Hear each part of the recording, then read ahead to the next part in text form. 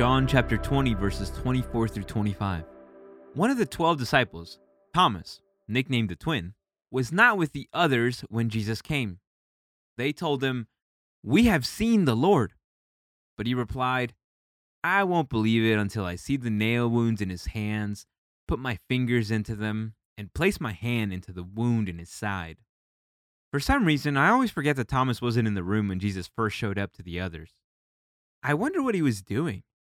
He really picked a bad time to go and get a drink of water.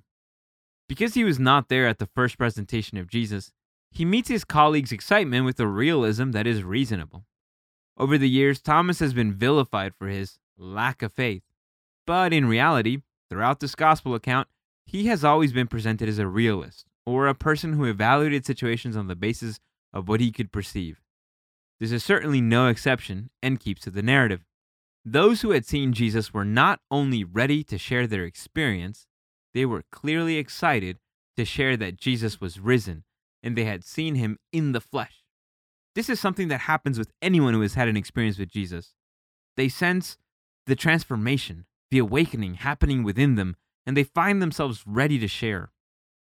One hard thing is they often assume that everyone will have their same enthusiasm, and that is often not the case. Others can be deeply skeptical and often kill the momentum of those who are trying to share. Thomas seems to have done that with the disciples at this point. He, again being a realist, simply states that he won't believe until he can inspect Jesus for himself. My bet is that he did not necessarily think that he would get the chance to see Jesus and find out for himself. In some respects, he was kicking the can down the road, or putting off having to make a decision about Jesus until a later moment. He was not prepared for the confrontation that comes from having to make a decision about Jesus in your life. I use the word confrontation in that being confronted with the reality of Jesus is always something that puts us back on our heels. Thomas would have to make a decision, but at this point, he was trying to delay the inevitable. I find that this is true at times with those who are interested in belief, but are not prepared to submit to Jesus yet. They have a tendency to push back the start date on their faith for a multitude of reasons, many of which are simply stall tactics in order to allow themselves a little more time before they have to give themselves over to following Jesus.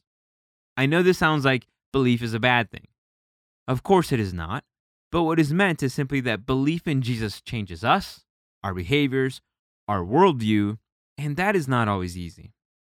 And sometimes we put it off while knowing we will eventually have that full awakening.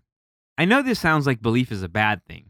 Of course it is not, but what is meant is simply that belief in Jesus changes us, changes our behaviors, and changes our worldview. And that is not always easy. Sometimes we put it off while knowing we will eventually have that full awakening. What proof do you need to believe? Have you ever felt that following Jesus was inevitable and yet you still wanted to wait for a bit? What keeps you from believing today?